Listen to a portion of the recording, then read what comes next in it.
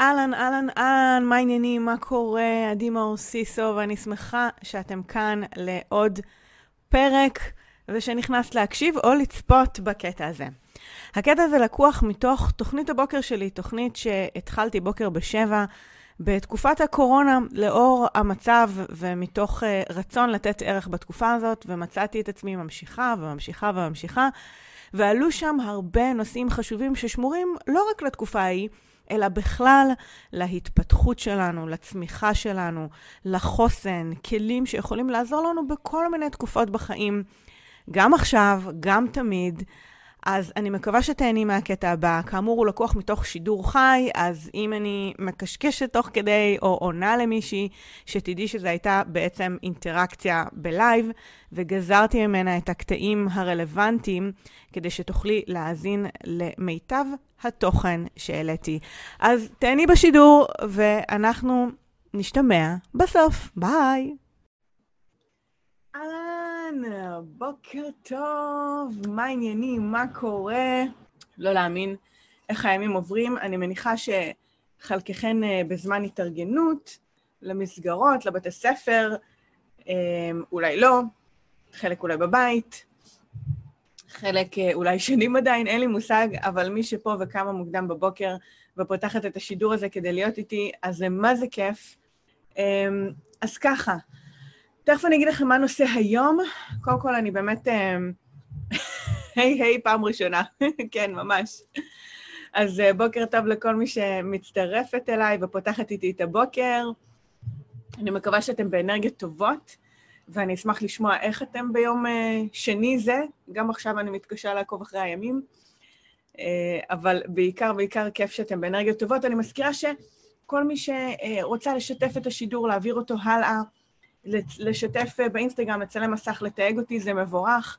ככה נוכל להגיע באמת לעוד נשים שיכולות לשמוע את השידור הזה.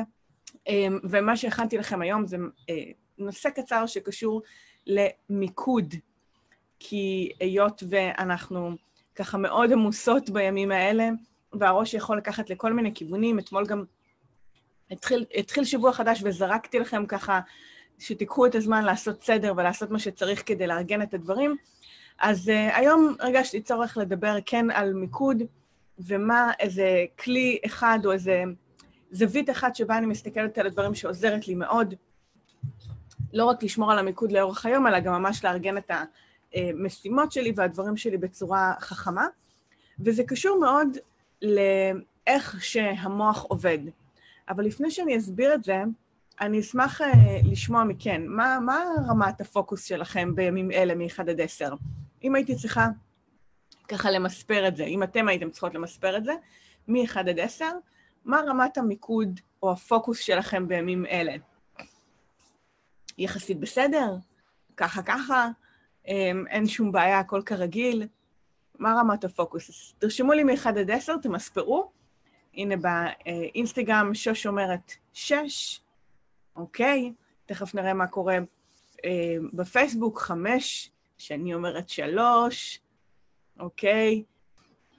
וגם לכל אחת עם עצמה, אתם יכולים גם לשתף אותי, אבל גם כל אחת עם עצמה, למה דווקא המספר הזה? זאת אומרת, הנה פה יש לנו 6, 7, 7, 6, 6, אוקיי. למה דווקא המספר הזה? אוקיי, למה יצא לכם זה במובן של מה המניעים, מה מפריע לכם, מה הוריד את המספר, אוקיי? מה העלה את המספר? 4, 5, 5, אבל הפוקוס מעולם לא היה מדהים, 7, אוקיי, 7. אתם רואות, יש פה על כל הקשת. מעולה, ותודה על שיתוף הפעולה, אתם מדהימות. וביניכן לבין עצמכן, תחשבו גם מה במחאות הוריד את הדירוג, מה הדברים שהם מפריעים, שעושים לכם רעש, שמונעים מכם מלהישאר מפוקסת. הנה, יש גם הבדלות, אני אומרת בעסק 5, בסטארט-אפ שלי 8, אבל באמת אתם רואות פה מכל הקשת. עכשיו תראו, גם מי שכתבה 8, בואו, זה מדהים, כן? אנחנו לא כאילו רובוטיות, אנחנו לא, המטרה היא לא לשמור על איזה פוקוס 10 לייזר כל הזמן בדיוק, אלא באמת יותר להיות מודעות לרמת הפוקוס שלנו, ובגלל זה אני אוהבת לדרג דברים, ואני הרבה פעמים בשידורים מבקשת מכם לדרג. ומעבר להיות מודעות למספר, להחליט בכל פרק זמן נתון מה אתם רוצות או יכולות לעשות עם זה. כי הרבה פעמים אנחנו לא בפוקוס, אבל אנחנו גם לא נותנות לזה את הדעת. אוקיי? אנחנו כאילו ממשיכות ברצף הרגיל של היום, אז זה לחלוטין עניין של מודעות ולעצור רגע ולבחון את זה. אוקיי, נכון, אז זה מאוד חשוב לדעת לשמור על הפוקוס.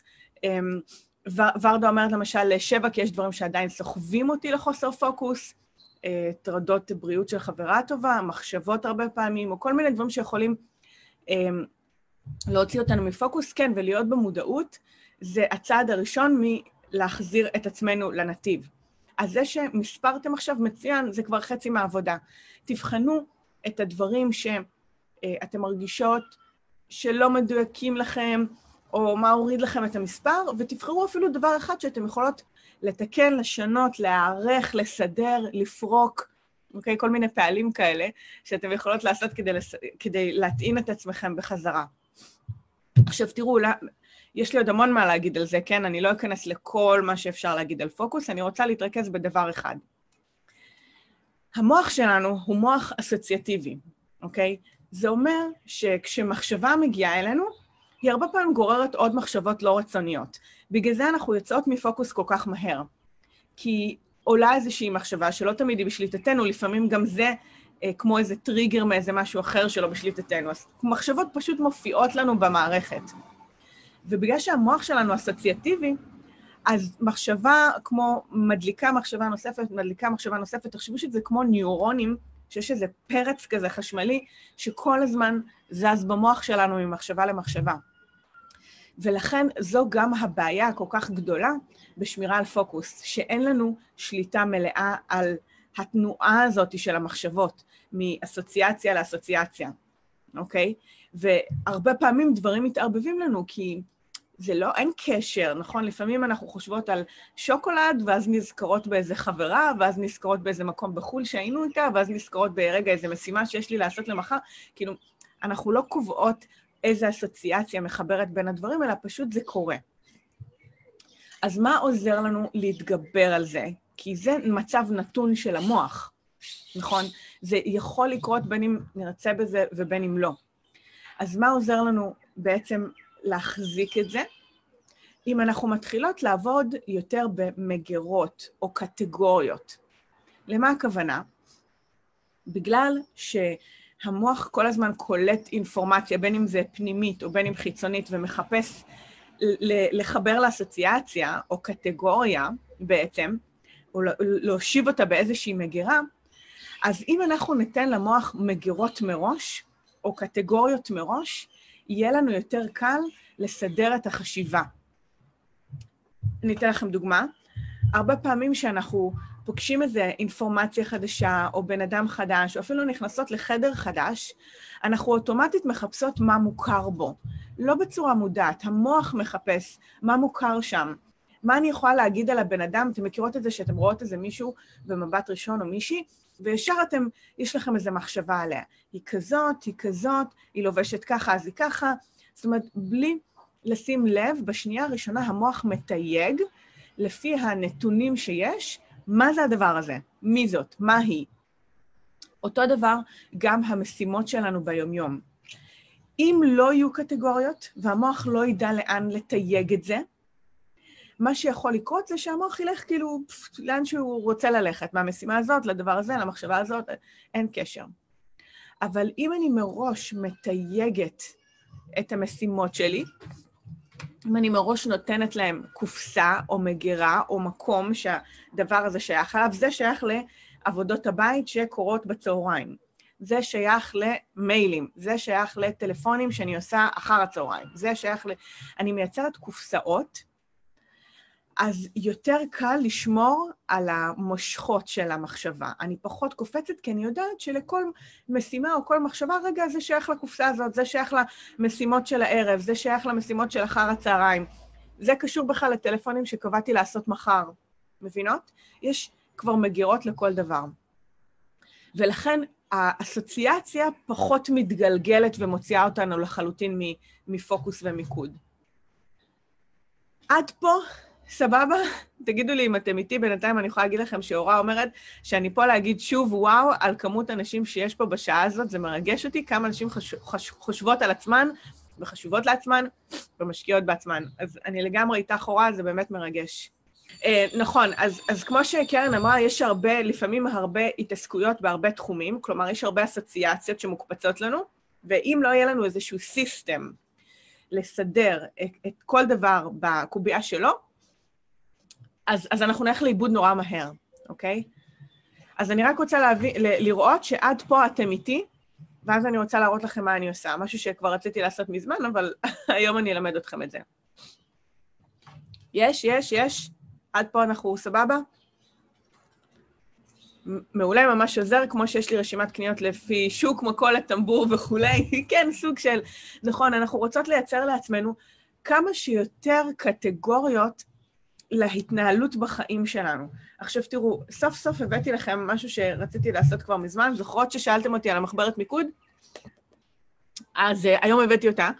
אני רוצה להסביר לכם את הלוגיקה של השימוש במחברת, זאת אומרת, איך היא בנויה. כמובן, מי שרוצה מוזמנת להיכנס לחנות שלי ולקנות את המחברת עצמה. אני יכולה להגיד לכם שאני, כשפיתחתי את המחברת, זה היה על A4, והרבה פעמים עבדתי עם מחברת רגילה, וסרטטתי לי כל יום את מה שאני הולכת להראות לכם. לא אכפת לי, תעשו מה שאתם רוצות.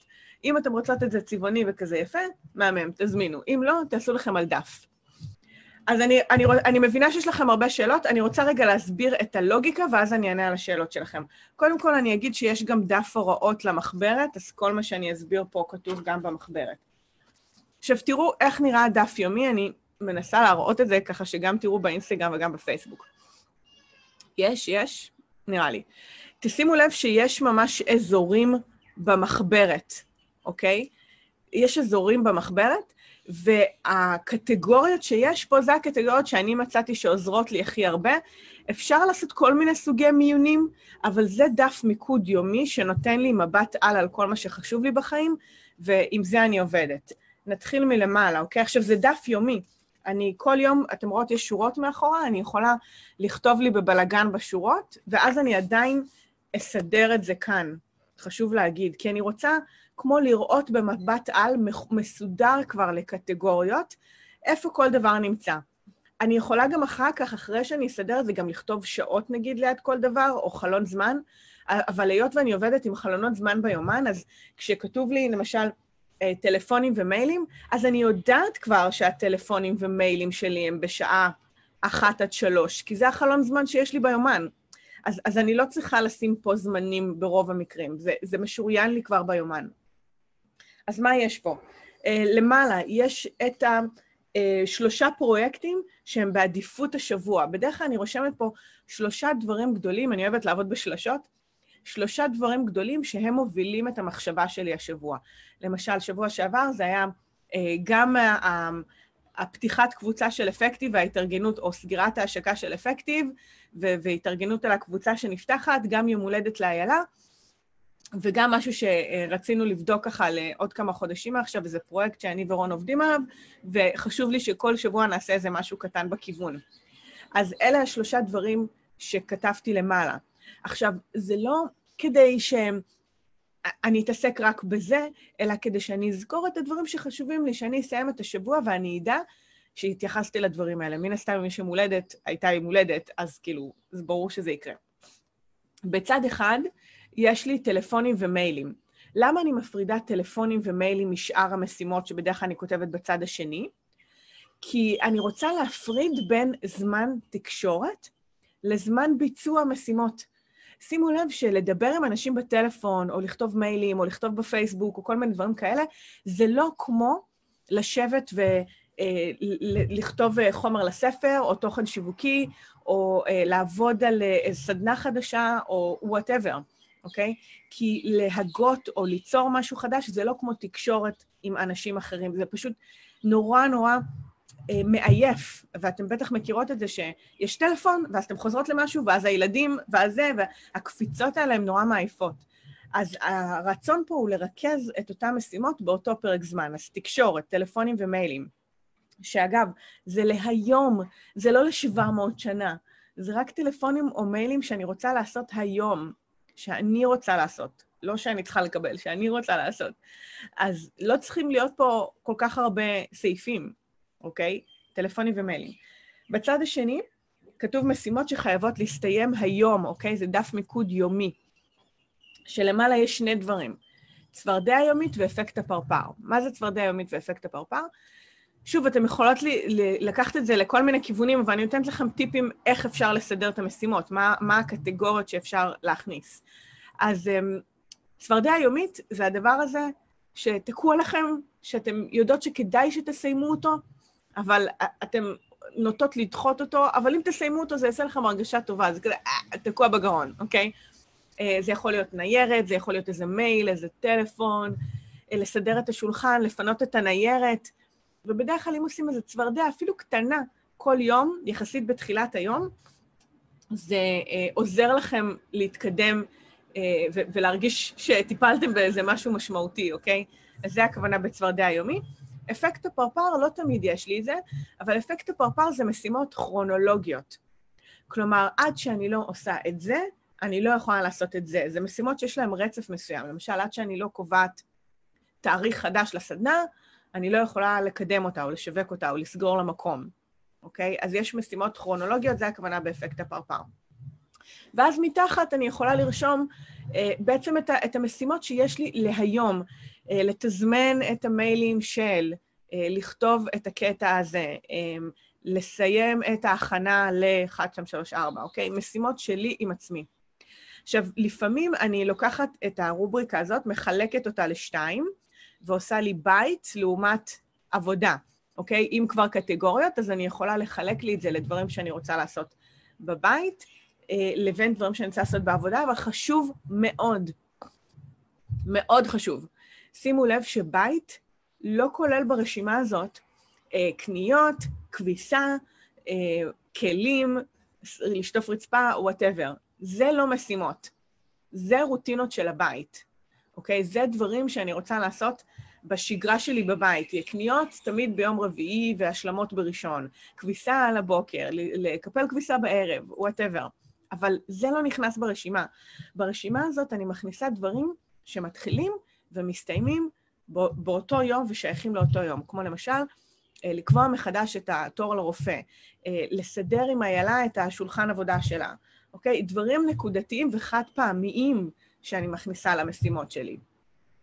אז שימו לב שכבר יש לי הפרדה בין טלפונים ומיילים ובית ועבודה ומשימות שהן צפרדע או שיושבות עליי. ולמטה, פה, אוקיי, למטה, 3 דברים שעושים לי טוב היום. למה אני אומרת 3 דברים שעושים לי טוב היום? כי לפעמים אני שוכחת, ואני לא רוצה לשכוח את עצמי בתוך העבודה וכו', אז אני רושמת פה לשתות מים, מוזיקה, הפסקת ריקוד, הפסקת שיר, דברים חמודים שהם צועקים עליי בחזרה מהדף, ואני זוכרת אותם. ולפעמים כי אני רוצה לעשות משהו מיוחד באותו יום, עכשיו זה יכול להיות דברים עם הילדים, הפסקת ריקודים זה משהו שאנחנו עושים הרבה, אז הדף הזה מאוד מאוד עוזר.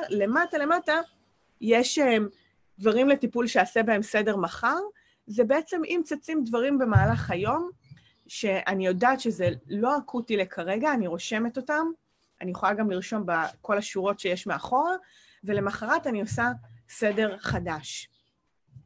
עכשיו, מישהי שאלה פה על בעצם הפרעות קשב וכולי, הדף הזה זה פרייסלס להפרעות קשב. כי מה הבעיה הכי גדולה כשיש הפרעות קשב?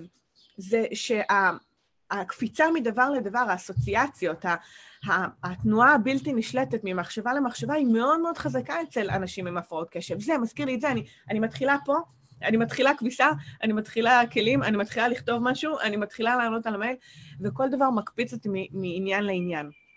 ושאני יודעת שיש לי סיסטם, כי זה מה שאנשים עם הפרעות קשב צריכים, מסגרת, סיסטם, משהו להאחז בו. אז כשאני יודעת שיש לי איזשהו דף, או מחברת, או משהו להאחז בו, ושלשם אני חוזרת כל פעם, אז אני חוזרת לשם כל פעם, וזה מזכיר לי, כי אני תכננתי או התחלתי עם זה את היום. ושוב, אני אגיד עוד פעם לכל מי שיצטרף עכשיו, שזה יכול להיות שוב, מבחינתי באהבה, לכו תקנו את הדף הצבעוני הזה בחנות, יש גם גרסה כחולה, ויש גם גרסה לילדים, אוקיי? לא הבאתי אותם איתי לפה היום, אבל יש כמה גרסאות, או שתיקחו דף ותייצרו לעצמכם.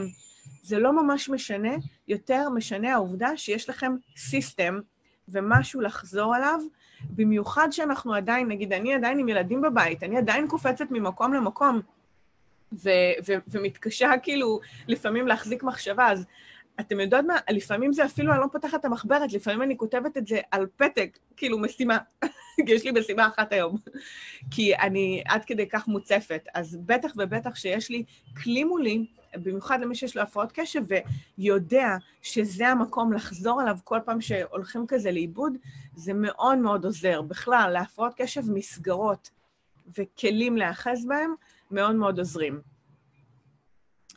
כן, הנה, כל המרובות הפרעות קשב קופצות פה. יעל שואלת מה אם בצורה דיגיטלית, אפליקציה למשל, בדפים זה לא יעבוד. תראי, אני ניסיתי כבר הרבה אפליקציות, אני באופן אישי, כל מי ששואלת מאיפה זה ומי המוציא לאור, אני המוציאה לאור, וזה נמצא בחנות שלי, בעדימאורסיסו.co.il, אני אשים לכם אחר כך גם לינק, אז אפשר לבדוק בחנות שלי.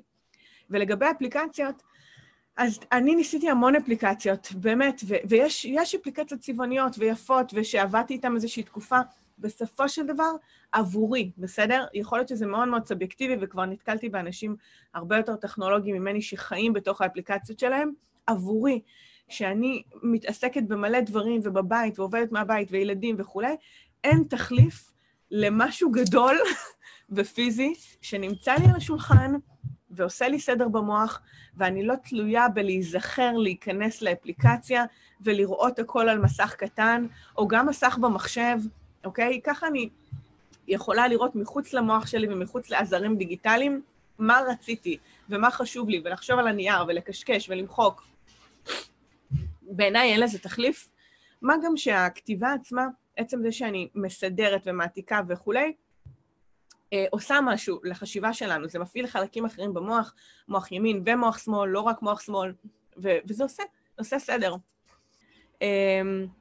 שוש אומרת, זה ממש מעולה, חבל שלא הכרתי קודם, אז הנה, עכשיו את מכירה, והנה, אפשר לעשות את הניסוי עכשיו ולראות איך זה עובד. תהילה שואלת, זה עבודות שוטפות מול פרויקטים חדשים, אז אני אשמח שתרחיבי למה את מתכוונת בדיוק. כי אני מכניסה פה הכל, יש לי גם משימות של השוטף, בעסק שלי נגיד, וגם דברים חדשים שאני רוצה לקדם. אז כן יש לי את שני האלמנטים, אז אם את רוצה הרחבה על משהו, אז תחדדי לי את השאלה. אני מסתובבת הרבה איך מתמודדים עם זה. אז כמה דברים. יש הרבה שיטות כמובן, וזו הסיבה שהיא כן יש אפליקציות למי שכן אוהבת שזה נמצא לה בכף היד. אז אפליקציה בכל זאת זה פעם אחת. 2, היו לי תקופות, שהסתובבתי הרבה, אם היה לי באמת חשוב, הייתי תולשת את הדף, אם כאילו זה גדול לי מדי להסתובב איתו, אז הייתי לוקחת את הדף איתי, זו הסיבה שזה ספירלה, הדפים נתלשים, אין עם זה בעיה, ולפעמים הייתי לוקחת מחברת קטנה, ועושה לי גרסת מיני של הדבר הזה עבורי, כלומר, לוקחת לי את 2 טלפונים להיום, 3 משימות, משהו קטן שאני לא רוצה לשכוח, כותבת לי את זה במחברת בדף אחד, גרסת מיני אישית כזאת, אולי זה מוצר שאני צריכה מתישהו לפתח, ולהוציא לכם, אבל זה הדרך שלי לפעמים לקחת את זה באיזושהי מחברת קטנה אם אני יוצאת מהבית, אז זה לא משנה איך תבחרי לעשות את זה, ואגב, אנחנו נלמד את זה באפקטיב, מיכל, אז אל תדאגי, אבל החוכמה היא שיש איזשהו כלי או סיסטם שיעזור לנו לחשוב בקטגוריות, ולא בבליל של דברים. שדברים נמצאים בבליל, בבית, בחיים, במשימות שלנו, נורא קל ללכת לאיבוד, כי המוח שלנו אסוציאטיבי, והוא פשוט יסתובב בין דברים. ושאנחנו מייצרות מגירות למוח, קטגוריות, תיוגים, אוקיי?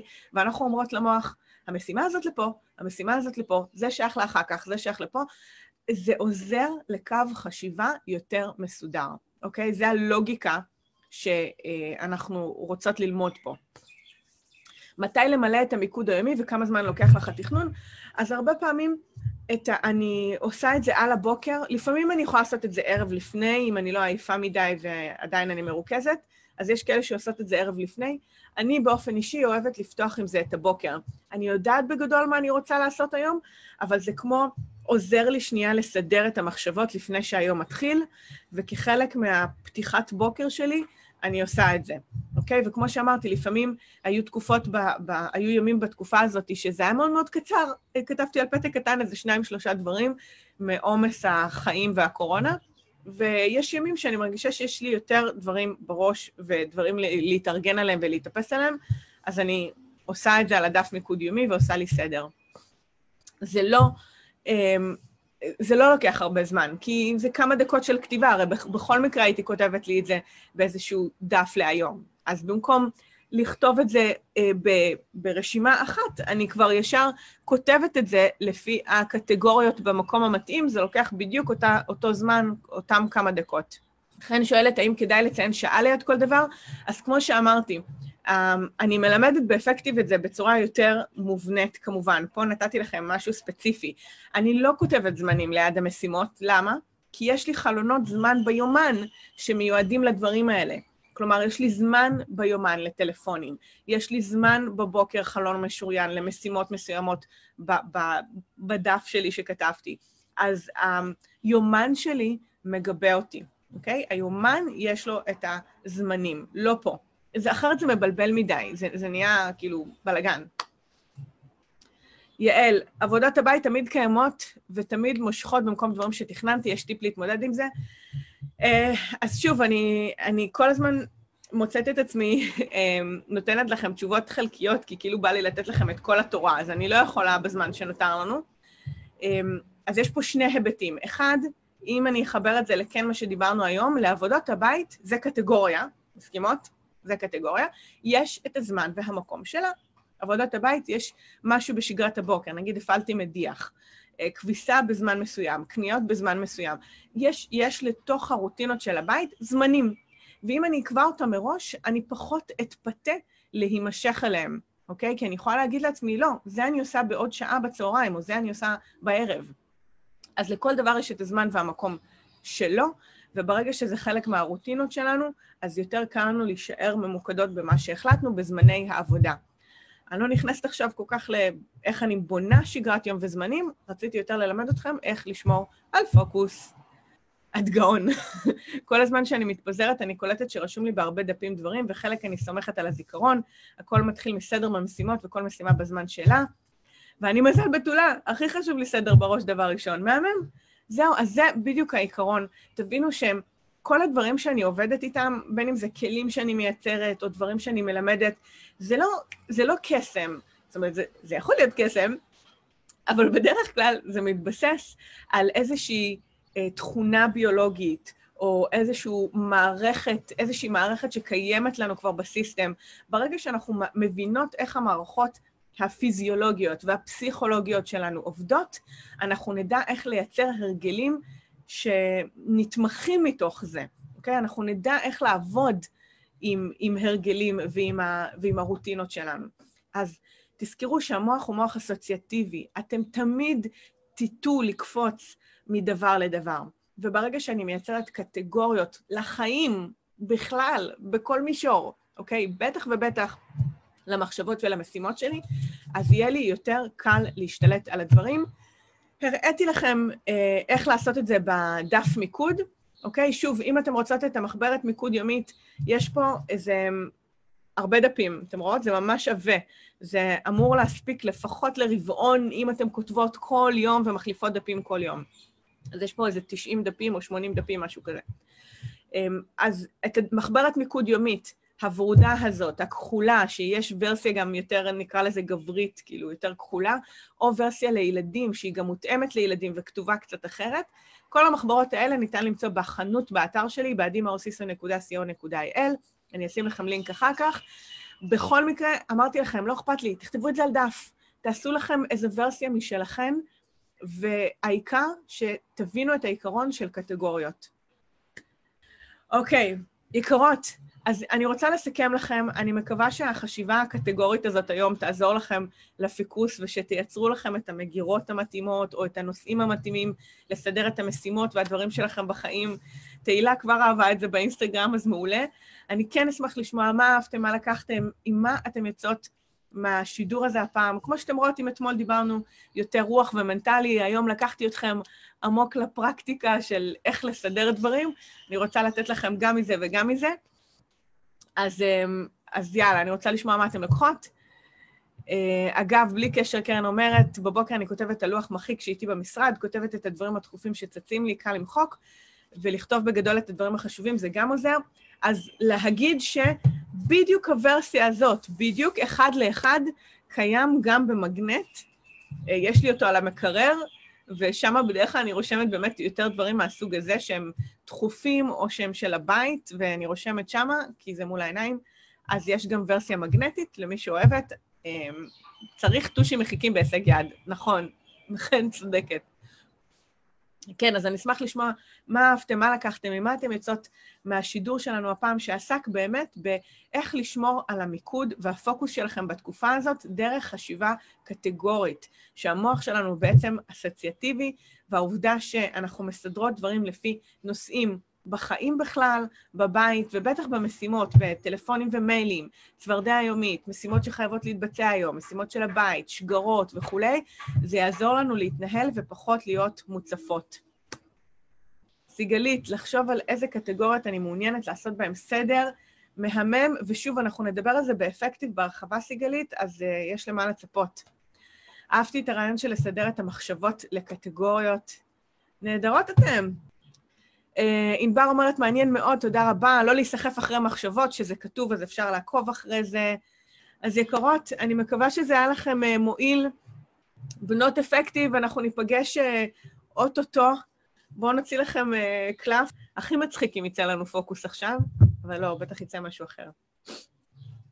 excuses, הקלף הזה חוזר על עצמו שוב ושוב, אין תירוצים, אוקיי? אין תירוצים, לכו תסדרו לכם את המשימות, תעבדו קטגורית, תזכרו שכל דבר אפשר לשים עליו מושכות, אפשר לשים מושכות גם על המחשבות, לסדר אותם ולא להישאב לכל מיני דברים ותירוצים שימנעו מכם לפעול בצורה מסודרת.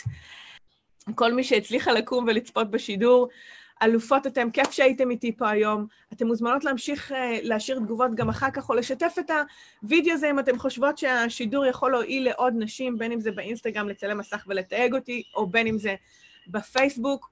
היה לי העונג, כרגיל, הולכת לטפל בבנות של אפקטיב שמתחילות היום, ואנחנו ניפגש מחר ב7 בבוקר. יקרה, ממש שמחה שהייתי איתי פה בפרק, אני מקווה שנהנית, שלקחת ערך ויצאת ככה עם חומר למחשבה. אני כרגיל אשמח לשמוע מה אהבת, מה לקחתי, מה את יוצאת מהפרק הזה באתר. את יכולה להיכנס עכשיו ל-adimorsisio.co.il ותחת הפרק הזה שיעלה גם הוא לאתר להשאיר את התגובה שלך ומה לקחת. כרגיל אני אשמח להפיץ את התכנים האלה לעוד נשים שזקוקות לשמוע את זה, ככה שאם יש חברה, קולגה, בא לך לשלוח את זה בוואטסאפ, לשתף בפייסבוק או כל דבר מהסוג הזה, אנא, עשי זאת, התכנים האלה אחר כך מעדדים בעולם ומגיעים בדיוק לאוזניים הנכונות. שוב, תודה רבה שהיית פה ואנחנו נשתמע בפרק הבא, ביי בינתיים.